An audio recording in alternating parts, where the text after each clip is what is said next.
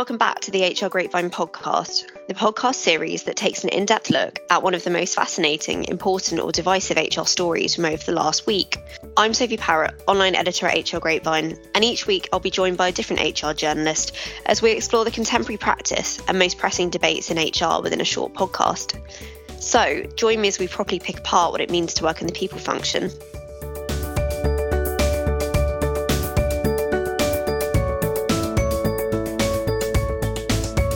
Today, I'm joined again by Kieran Howes, Deputy Editor at Executive Grapevine Digital Media. So welcome back, Kieran. Pleasure to have you here again.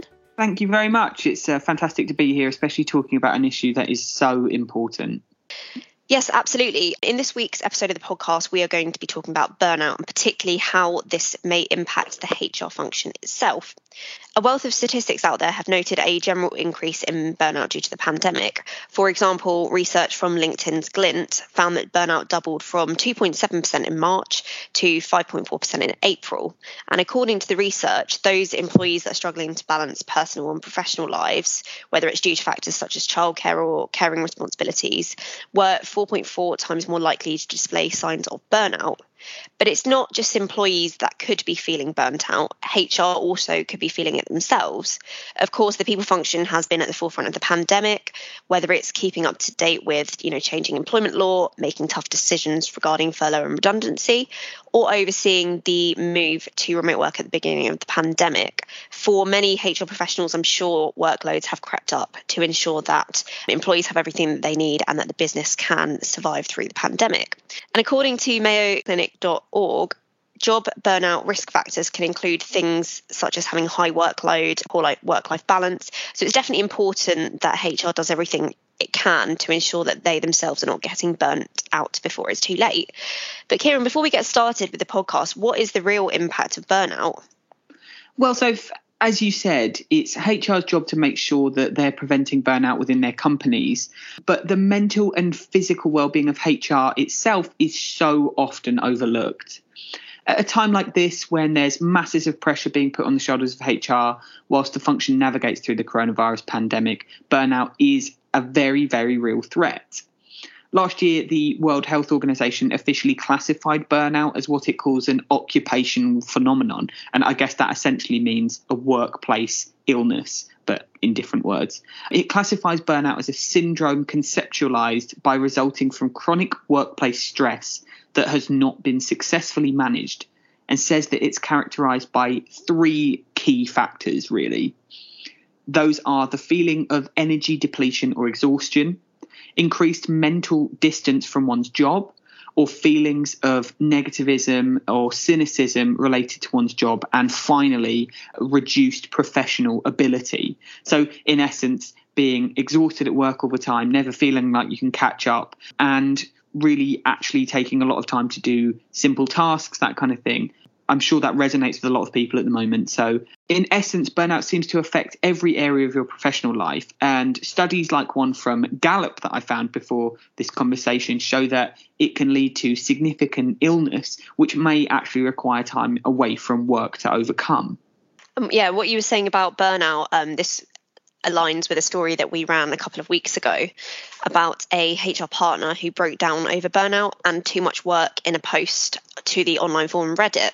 And in a post titled "Help Burning Out," the HR partner explained that they were relatively new to the HR field, they worked in a lean department and felt that they had too much work assigned to them.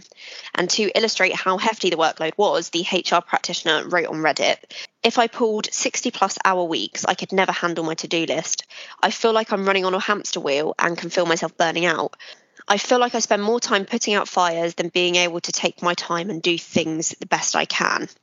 Later in the post, the anonymous HR person admitted that the way things were going was not sustainable, which of course is correct, and then asked others in the field for advice. And another Reddit user suggested that the HR partner brings it up with their line manager to ask whether working at this pace would be an ongoing expectation, and also to find out from their manager if more people would be brought into the team to lighten the workload.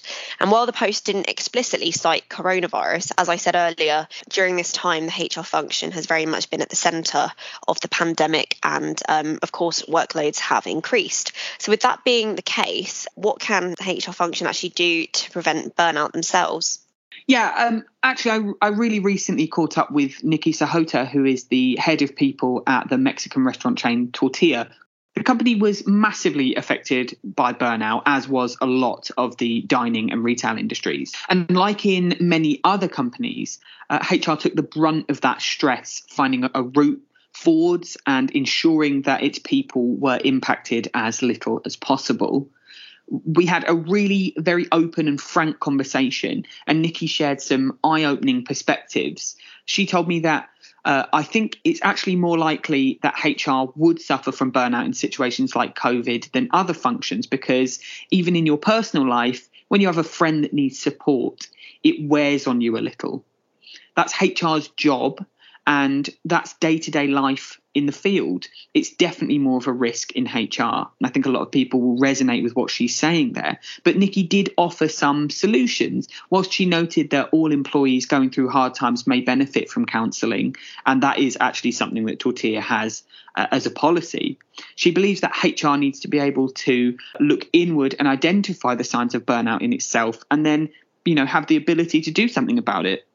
She said, 2 or 3 weeks ago, I hit a wall and I couldn't think straight and I needed to do something about it. So I spoke to the MD, who put measures in place to ensure that I was okay.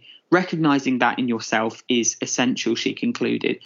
Yeah, so that's actually, really aligned with the advice that you mentioned a little further up, that actually people do need to be looking out for HR as well. And if that workload is too much and HR identifies that, something needs to be done about it. Absolutely, couldn't agree more. But unfortunately, that's all we've got time for today. HR Grapevine wouldn't exist without your continued readership and engagement with our content, whether that's our daily newsletters, monthly magazines, webinars, live events, or market leading research papers. So to find out more, or to sign up to our daily content newsletter, which showcases solutions and best practice answers to all of your HR issues, please visit hrgrapevine.com.